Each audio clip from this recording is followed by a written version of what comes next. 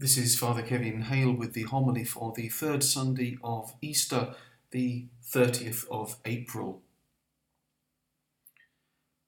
One of the most visited places in our capital, London, is the National Gallery, and one of the most viewed exhibits is the Supper at Emmaus by the 17th century Italian artist Caravaggio. One of the most extraordinary features of his work is the acute contrast of dark and light. We're told that Caravaggio had killed a man in a duel and was on the run. The Supper at Emmaus reflects something of the inner anguish and fear that he was experiencing. The supper is reduced to some bread on a linen cloth, the breaking of which somehow convinces the two disciples that this is Jesus risen from the dead, as the Gospel of St. Luke tells us today. This event, not perhaps so well known as the Passion and other resurrection narratives, tells of two disciples who have fled Jerusalem in fear, rather like Caravaggio himself having fled Rome after killing a man. The two disciples had not killed Jesus, but perhaps they feared they might be next. Certainly, when Jesus finds them on the road, they are sad and crestfallen. They tell him all that they'd experienced: the crucifixion, the death, the burial, and the empty tomb. In reply, Jesus speaks not of politics and fear, but of the scriptures, from Moses and the prophets, which foretold his life. But they still do not know him. Was it dark, perhaps? Did he look so different after his resurrection? These men knew the promise of Jesus rising from the dead, but instead they speak of him as belonging to the past, as a lost opportunity. They are a living picture of discouragement. But their hearts did burn within them, and they wished to detain him. So he stays with them at the inn, and they do recognise him eventually in that familiar gesture of the breaking of bread.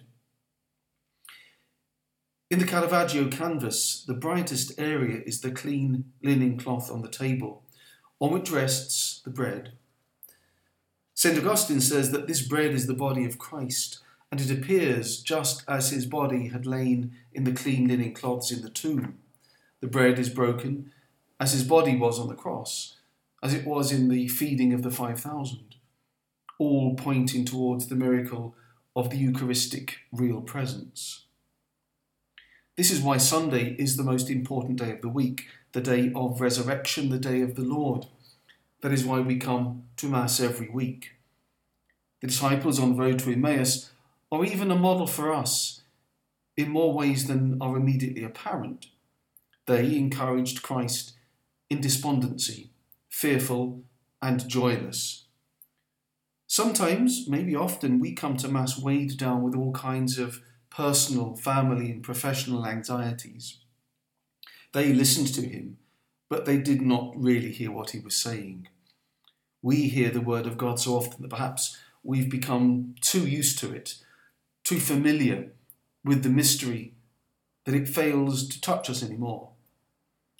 Those disciples were awestruck. We too ought to be awestruck with what St. John Paul II called that Eucharistic amazement. If we were in some appalling debt and someone, a wealthy relative or friend, came to bail us out with the cash we needed, I think we'd be awestruck and full of gratitude as we watched them write out the cheque. Christ has paid a far greater debt for us, and we watch each week as Christ makes present our redemption, like the two disciples, transfixed with gratitude and amazement for what is happening here. Pope St. John Paul II reminds us, Eucharistic devotion should be centred above all on the celebration of the Lord's Supper, which perpetuates the pouring out of his love on the cross. But it has a logical prolongation in the adoration of Christ in this divine sacrament, in the visit to the Blessed Sacrament, in prayer before the tabernacle, as well as in those other exercises of devotion, both personal and collective, private and public, which you have been practicing for centuries. Jesus waits for us in this sacrament of his love.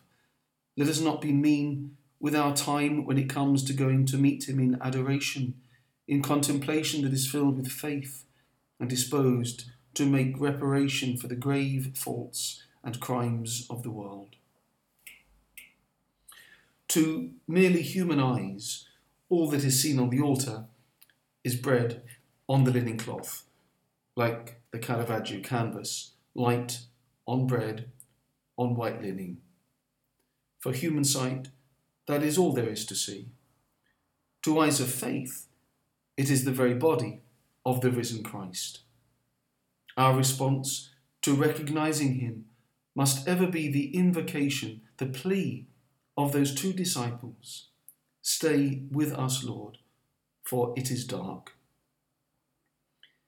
May our Blessed Lady, the woman of the Eucharist, remain with us also constantly, and so bring us to the bread of life, the bread of light.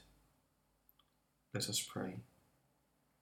May your people exult forever, O God, in renewed youthfulness of spirit, so that, rejoicing now in the restored glory of our adoption, we may look forward in confident hope to the rejoicing of the day of resurrection.